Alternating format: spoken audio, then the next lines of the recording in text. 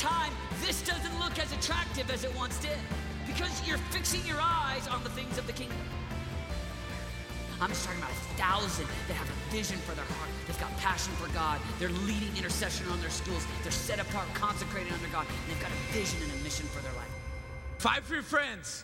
Anybody out there praying and believing God for their friends to get saved? Come on. I want to see an army of young people loving God with everything in them, doing everything they can to see their friends come to know Jesus. Man, I'm so glad to be here tonight. My name's Jared Newman. I've been here for several years, loving on junior high students and high school students, and I'm so glad to be here with you guys. This is one of my favorite places to be in the entire world, just here with you. I want to start tonight, and as we're finishing up this series, Fight for Your Friends, I want to tell you, because I've recently been asked a couple times, like, Jared, what makes you you? Like, what are some of those things that makes you so crazy when it comes to like man time stuff? Because man time's coming up, and people are like, why? What is that drive, and where did that come from? And I was trying to think about that, and I remember my dad used to say this quote to me. And for some of you guys, it might seem like this quote would be like abusive or something to say to your kid. It's like, why would a dad ever say that? What a mean dad. But I think my dad, when he would say this to me, he knew what he was doing. He knew that he was motivating me at the core of who I was. But he used to say this to me, and maybe you guys have heard this, but, especially as I was kind of coming into junior high and high school, I started to hear more and more. But he'd look at me and he'd say, son, somewhere, somebody is training harder than you are. And when they meet you, they'll beat you. Yeah, pretty encouraging, right? It's like, I love you, Dad. And I remember, and what it would do for me, be a fire in my eyes. And go, is that so?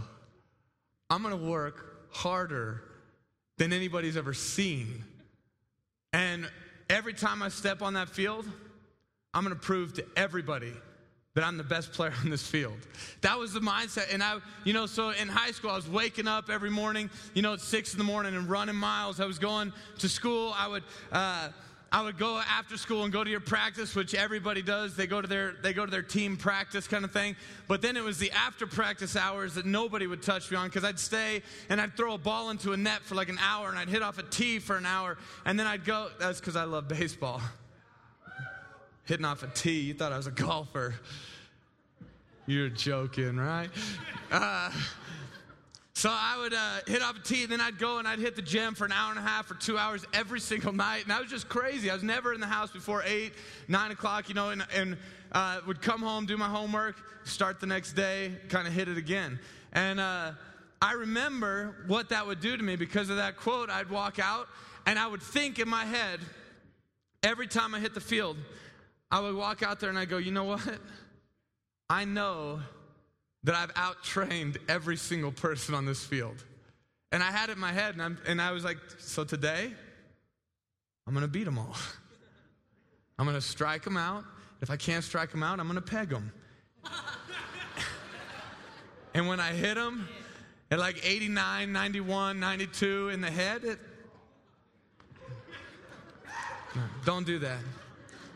Don't do that. You don't need to. If you can throw that hard, you can beat them. But I remember that quote pushing me so hard, and I remember thinking, nobody's going to outwork me. And I remember just starting to apply some of that in my life spiritually. And I remember in high school, we never had games on Wednesdays, so I just made the decision, I'm going to fast every Wednesday. And going up through high school, I just fasted lunch on Wednesdays, and I spent time praying. I spent time seeking God. And that was kind of a weekly routine kind of a thing that kept me focused on, man, baseball's not everything in my life, but God is. And I saw baseball as a means to kind of open doors so I could proclaim the gospel and I could teach the gospel. But I remember applying that kind of logic to everything I did. And I was like, you know what? Nobody's going to outserve me. Nobody's going to outwork me. Nobody's going to outgive me. And I just made those kind of core decisions. as a young man, and those are some of the things that have made me who I am. And that's some of the things that I want to impart in people as we go through like man time and other things, is just the idea of sacrifice, of serving, of giving, of working hard. And those are traits that I think every man needs to have internally built into them, because it drives me nuts seeing people that have so many giftings and so many great things that God has put in their lap, and they just squander them because they're lazy. They squander them because they're not focused. You know, you've got such an incredible window of opportunity to reach your high school friends. I mean, the statistics that talk about people that come to know Jesus, I mean, well over 80% come to know Jesus before the age of 18. So you're in a primary window for reaching your friends for Jesus, and nobody else can do the job but you. And it drives me crazy to see, you know, Christians, when we just squander the things that are right there in our lap, and we're not aggressively trying to win over the kingdom. You know, I remember too, I'll just tell you another quick high school story, because it was in me. I didn't run cross country, but the coach knew I was a competitor, so he asked me to start running cross country my senior year because we had a chance to win state. I hadn't practiced, I hadn't trained with the team, so he asked me right before we start into our regionals and our kind of our district tournaments and all those kind of things. So I get one race in before district start. So it's the last kind of cross-country meet of the year. And I wasn't really a cross-country runner. I was just a competitor. So I just had it up here. And I remember, I would run these races and just, you know, want to throw up, want to pass out. It was just awful because I just didn't want to give up. And I didn't want, you know, anytime there was someone in front of me, I just wanted to beat him. So I just ran faster. And it was awful. I hate cross-country for that reason. So they run 7 is the way that it works on a team. And I had guys that were blazing fast on my team. And they run 7 and your top 5 count. So the first week that I run, I come in and I'm 7th place. So I finish this race where I just busted everything I have. And I get 7th place. So it's like, you know, thanks for running with the team today. Like, you don't count for anything, but I'm just glad you came to run. It's like, awesome. So then the next week was districts, and I go and I run districts, and again, I'm the 7th man. It's like, what am I doing? The coach asked me to come out here. This is so stupid. Like, all these guys have been training, and I'm trying to compete, but all it takes is just these guys to beat me a little bit. And then I go to area, and then, which is the next one before state, and I just got in my head, like, I just want to count. And in the area tournament, I got 6th. Yeah, that's good stuff. Because now I've been training for a couple weeks, so I'm getting into cross-country shape. And then I go into the state tournament, and it's my senior year. I know we've got a chance to win state if I just perform well. And I'm like, all I got to do is count. I can just count. We might win. So I remember getting out there, and I just decided, like, I'm gonna push with everything in me, like, because there's no reason to hold anything back on the field, because you only have so much time, and when you're in a cross-country meet, you know that you just have to run 5K, just a little over 3 miles, and it will end. You just got to push through the pain. And so here I am pushing through the pain, and we get to about a half mile left, and there was this one little part where you run, and it looked like you're about to turn into the straightaway for the sprint. Bum thing about that was that you didn't actually go to the straight. You know, you took a little turn, went out and around this little loop, and then came in. So here I am, and there's probably 150 people running, and I'm running the 5th man, feeling pretty good. I'm counting guys on my team going, okay, they're passing me, but I'm number 5. And so I'm like, I'm going to count this time. So I turn this corner and I start sprinting, and I'm probably top 25 at this point in this state meet, and I'm cruising, like kicking, and then all of a sudden there's the turn, and I'm like, oh. And if you've ever sprinted thinking that the turn was the end, and you've given your kick, it'll mess with you pretty bad. So I just try to keep pace then, because I passed all these guys on my kick and then realized I shouldn't have been kicking. Ended up running this little last route, and then I'm getting ready to start my last kick. And here I go, and I'm getting ready to start this last thing, and I turn it on, and there's all these people on the sides, and they're yelling, and all of a sudden, like, while they're yelling, I can't hear anybody, and I'm just cruising, and all of a sudden I can't see anybody. And then everybody that's there starts saying, like, I started doing this and like side to side, and I'm like throwing my arms up high, trying to run. My legs are going high, and I know that I've lost control. And I'm starting to lose everything. And the only thing that's in my head is I remembered before I closed my eyes that there was a chute that I was trying to land in. I mean, where they like take your number and whatever, and you get your place. And I just remember knowing that I was running side to side, going, man, I don't want to miss the chute. I don't want to miss the chute. I can't hear, I can't see. And I remember running, and the guy that's collecting the tag stuff, I bumped into him.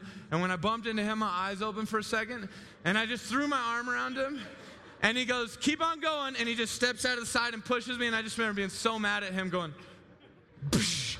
and just totally crashed. And then, I mean, I was unconscious.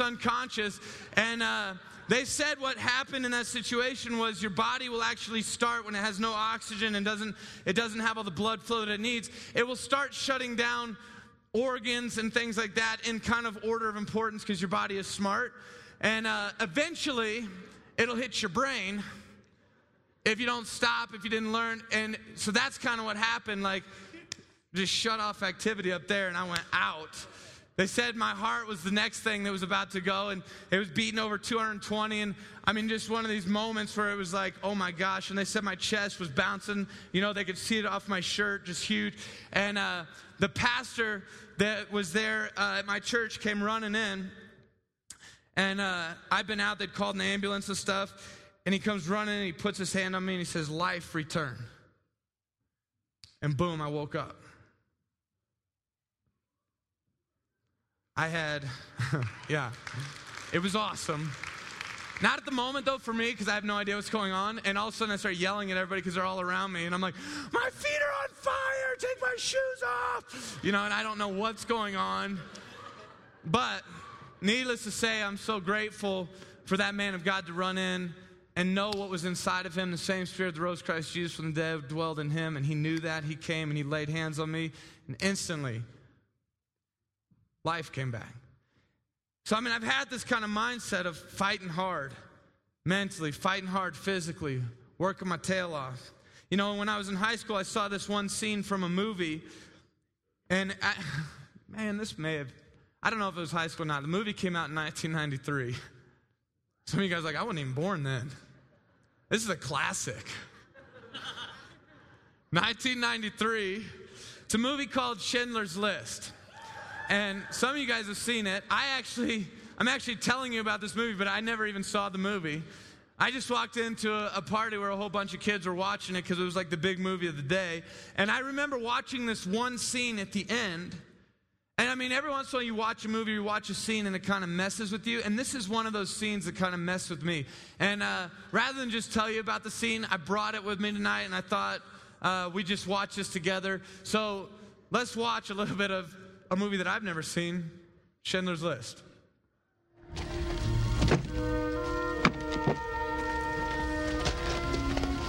We've written a letter trying to explain things in case you were captured. Every worker has signed it.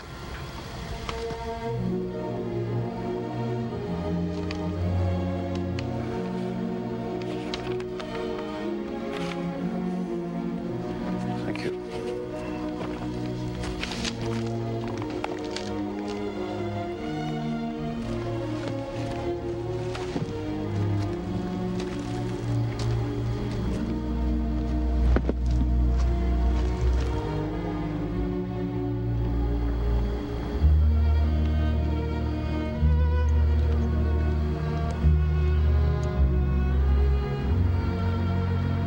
Hebrew from the Talmud. It says, whoever saves one life saves the world entire.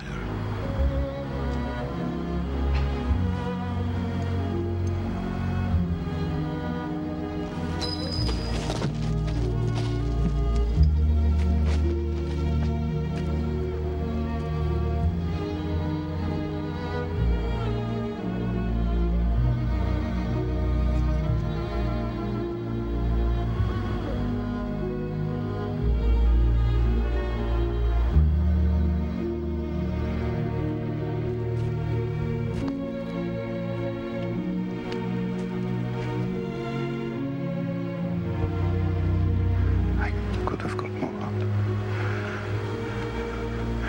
I could have got more.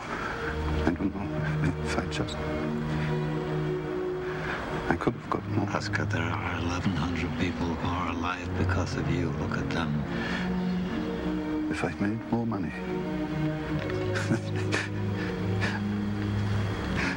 I threw away so much money.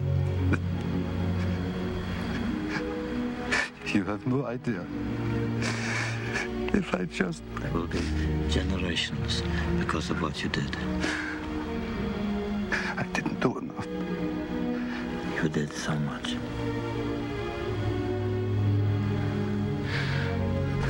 This car. Kurt would have bought this car.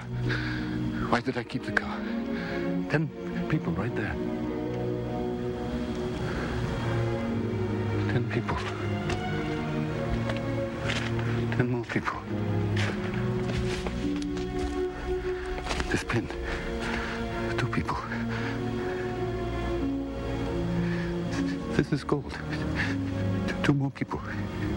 He would have given me 2 for it. At least 1. He would have given me 1. 1 more. 1 more person. Stand for this. I could have got 1 more person, and I didn't. I didn't. You know, and I don't know if that makes the context of that scene is a little bit, if you haven't seen the movie or you're unfamiliar with it, but this guy had been acquiring like Jews to his concentration camp, but he was really trying to rescue them and save them. And he was thinking, man, if only I would have given a little bit more, I could have saved more. If only, I would have done this, or if only I would have done this, I could have saved more. And I do think that there will be a day where, eternity is in perspective. And we're face to face with God, and there's going to be the thoughts of the people that you've encountered and the people that have stood beside you in your classes, at your lunch tables, at your school, at your work, and the places that you live. And I think there's going to be a day that we're confronted that'll be like, God, why didn't I do more? God, why wasn't there a sense of urgency in me to sacrifice more, to speak more, to give more, to serve more, to love more, to be kind?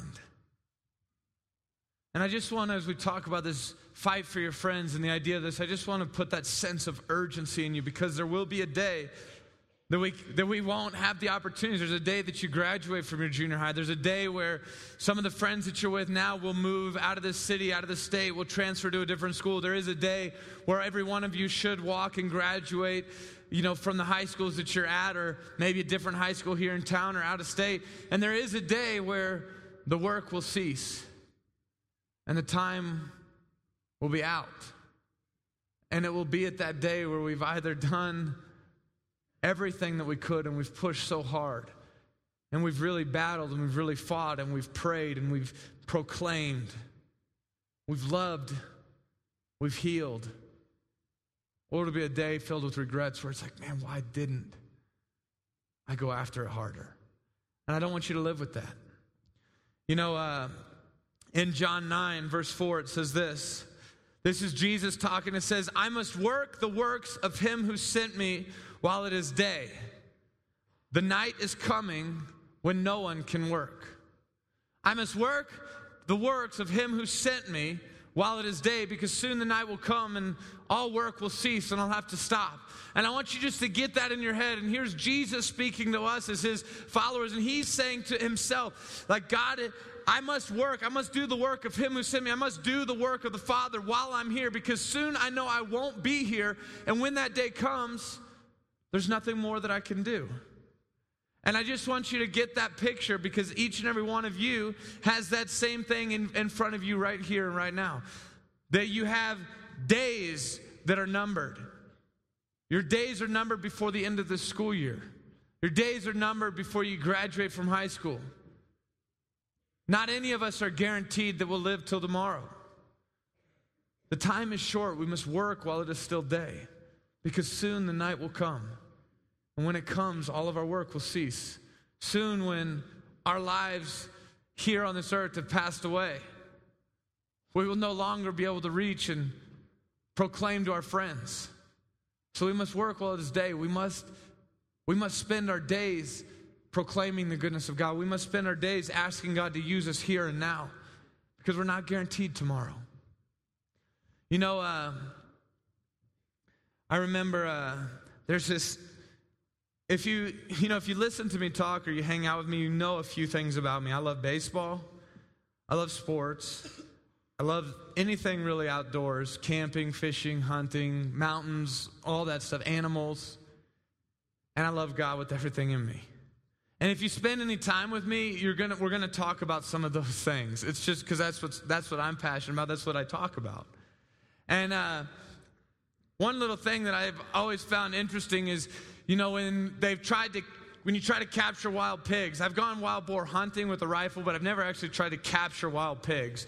But they say that the way that you can capture wild pigs and domesticate them is that you would, first you got to find out where the pigs are, but then you start throwing out a little bit of food. And the pigs will come to an area and they'll begin to eat from that area. Second, you'll build one side of a fence.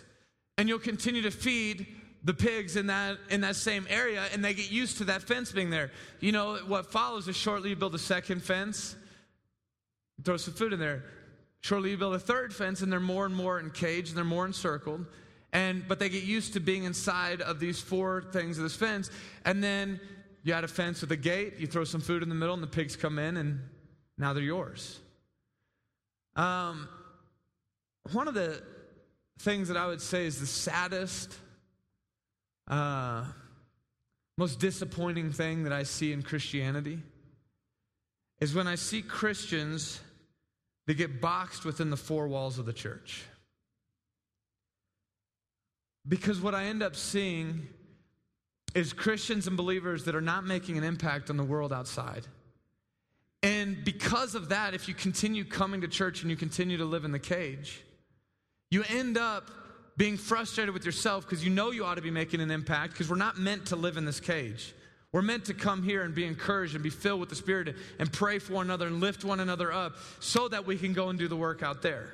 But one of the saddest things I see in Christianity is when we live within the four walls of the church. And I see people that should be free held captive, and the faith that's inside them has nowhere to go, so it ends up being more of a frustration than it is something that brings life.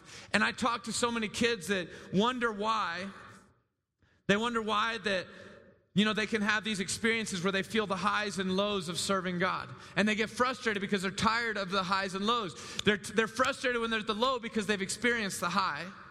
They're frustrated with the high because they know soon they'll be at a low again, because they don't know how to sustain it.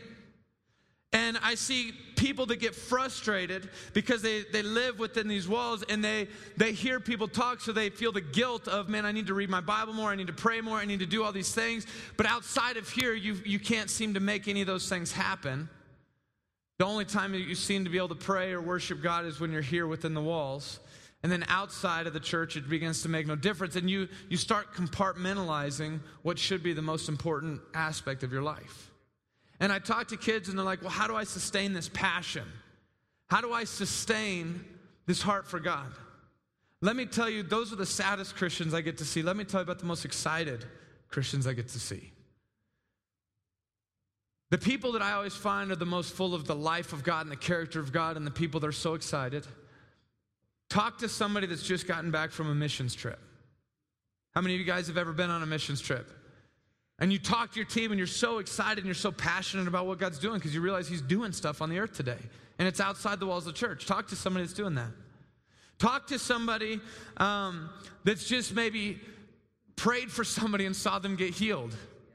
Last year at TAG, we had a couple scenarios where we heard of students that went and prayed for people in their school unashamedly in the midst of their hallways in between passing periods, and people getting healed. And you can't shut those people up. Talk to somebody who just got one of their close friends saved. There's passion. There's something that's coming forth from them that they're exuding, and they can't contain it. It's a fire that can't be shut up in their bones. Talk to somebody who just baptized a group of people. Whenever I as a pastor get to baptize people, that's one of the most exciting things in the world for me, because here it is, this person that was once lost, they're now identifying with Christ in his resurrection. Talk to people that are doing these things. Talk to somebody that just heard God speak to them for the first time at a desperation conference. See what's stirring. See what's going on inside them. There's this excitement. There's this energy. There's this passion. And I just want to tell you that it is sustainable. It's not a myth. It's not something that we're presenting to you saying, no, live hard for God, but it's not attainable. I've seen it with my own eyes. And I want to give you just, we talk to you so often about prayer. And we talk to you often about reaching your friends. And, if we compartmentalize that, we can give you this charge, and all of a sudden you go and you do it this one time, and now you feel like you can check that off your box. But if you do it that one time, it's not something that's sustainable in your life, and it's not something that's going to continue to feed you with energy. And I want to challenge you guys to be people that recognize that what God has given us here is supposed to be something that's released on the earth, not something that's contained here. And I think for some of you guys that are hungry and you're starving for more of God, this is a big part of it. This is a key that will unlock just an endless passion and a resource and a strength and a desire and a hunger for God's word like you've never had before. A hunger and a thirst for prayer. A hunger and a thirst to see your lost friends come to know Jesus. When you start recognizing that, everything we do here is meant to reach outside these walls. And when you start integrating that into your life, it'll change everything about who you are. I got to be quick, but I want to share a couple quick thoughts with you. But some of the things that that I want you just to recognize real quick is when God made us on the earth and put us in the garden, God put us in the garden so that he could walk and talk and be in relationship with us. That was his intent. We know with Adam and Eve, we kind of screwed that up when we sinned against God and we disobeyed him.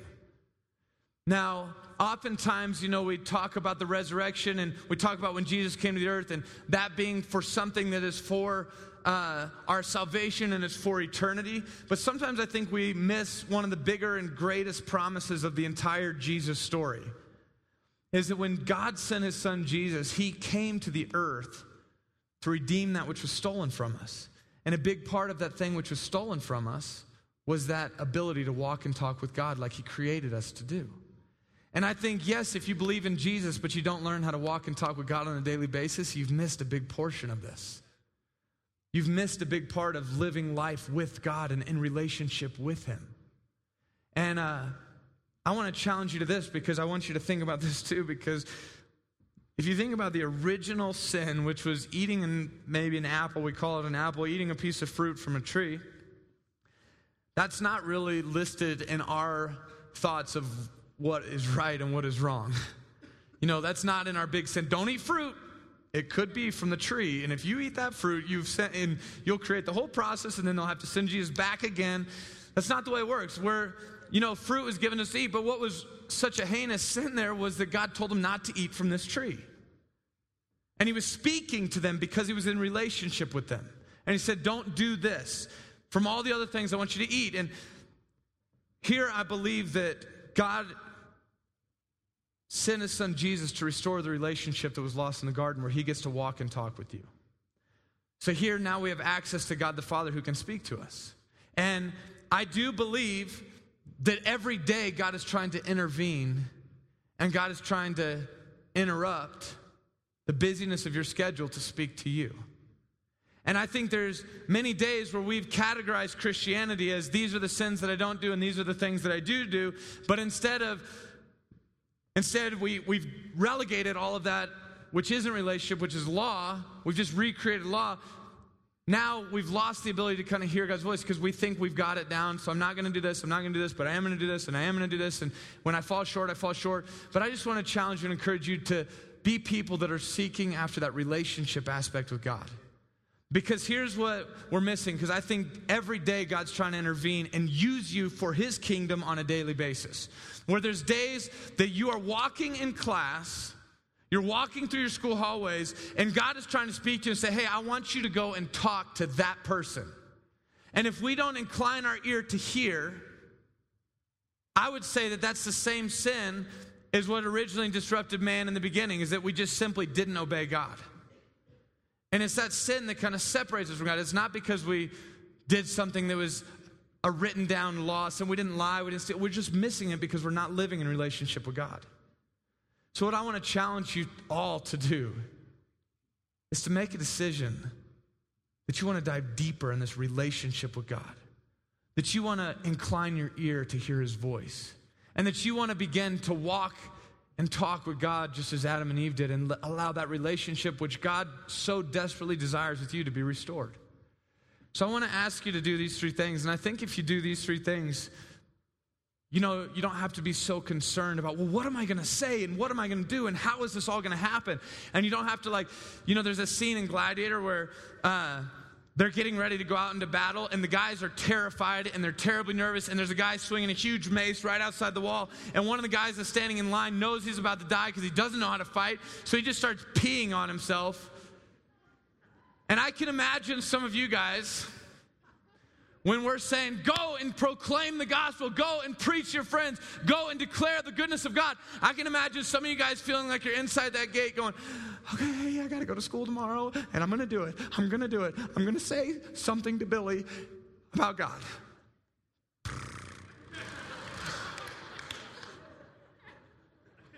And we try to amp ourselves up so much for this one big thing that we're going to do for God.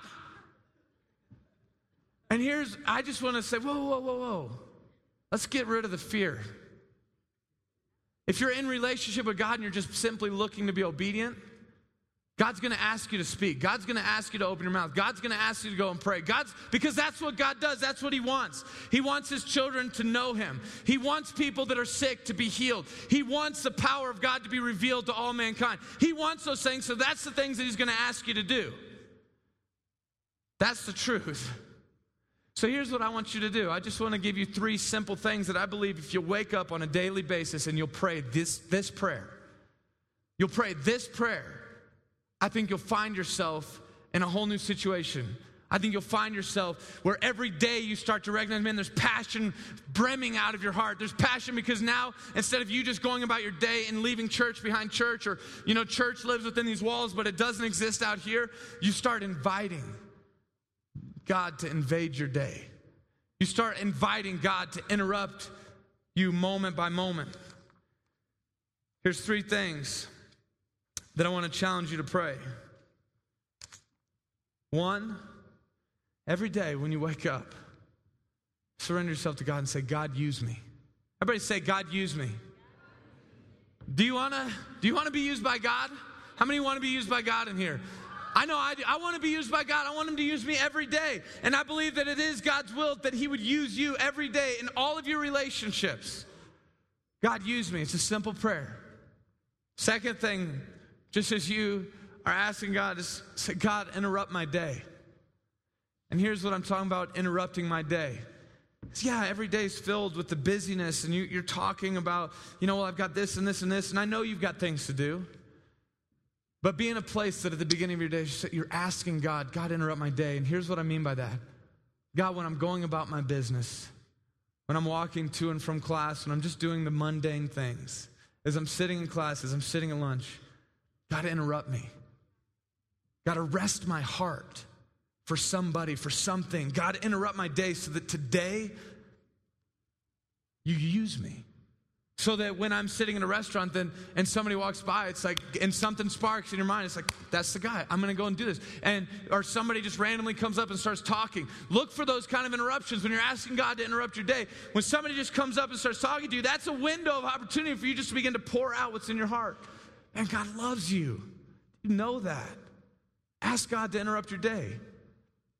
If we just say, God, use me, but we're not willing for him to interrupt our day, then our first prayer doesn't count. God, use me. He's going to interrupt our day. But ask him. Say, God, interrupt my day. Speak to me. And that last thing is, speak to me.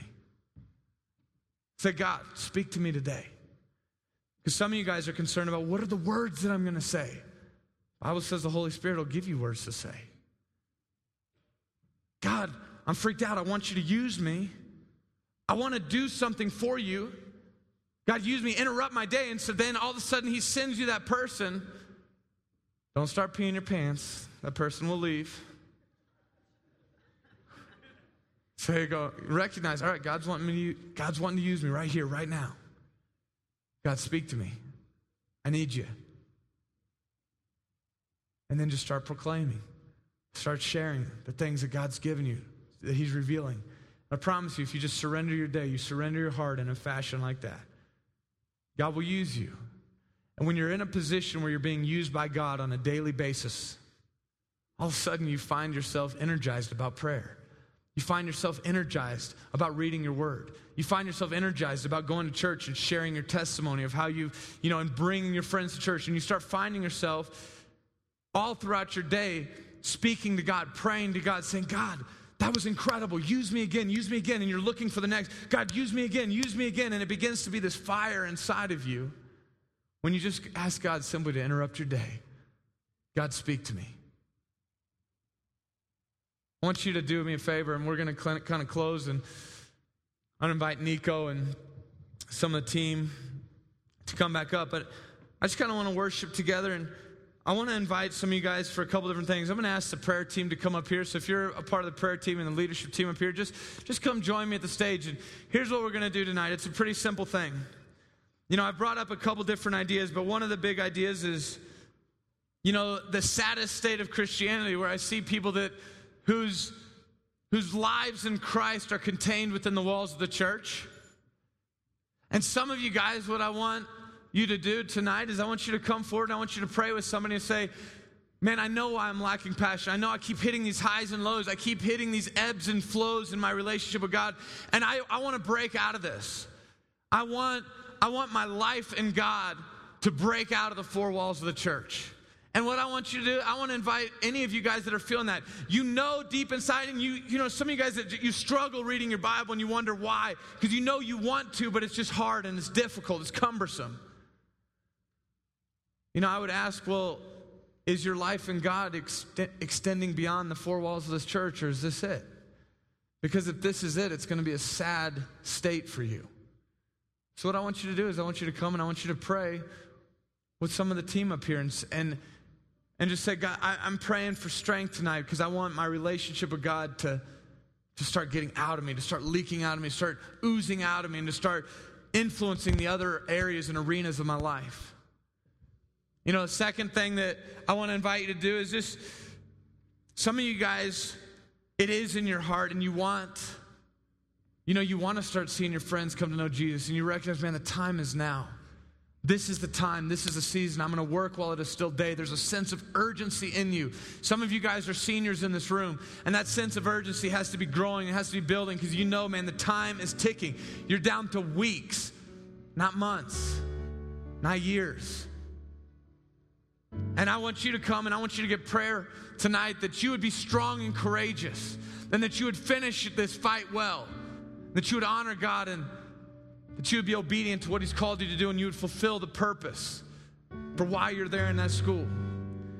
And I want to just invite a last group of you guys tonight that if you've never really entered into a relationship with Jesus Christ, the creator of all of this, I want to invite you into the life that God has for you. It's a life full of excitement. It's a life full of joy. It's a life full of strength. In Isaiah, it says that his ways are better than our ways. His thoughts are higher than our thoughts. And a life fully surrendered to God is the most exciting life you can live on this earth. So I'd like for all of you to stand with me as we close. And I'm just going to ask Nico to kind of lead us through one final worship song. So if you would, just begin to make your way out of your seats. I don't want anybody to feel awkward. I don't want to call you out. But if you need prayer for any of those things that you want God to begin to use you outside the walls of the church, you want to be strong and courageous, or you want to engage and enter into a life and a relationship with Jesus Christ, then I want you to come forward and pray with one of these leaders. But if you would, just to help ease that embarrassment factor from, would you guys all just please just join me up here at the front as we kind of enter in the last song of worship. As soon as we're done with this song, we'll be dismissed. But I hope that tonight was an encouragement to you. I hope that tonight there's a sense of urgency for you to work while it is still day, because soon the night will come and all of our work will cease. And over time, this doesn't look as attractive as it once did, because you're fixing your eyes on the things of the kingdom.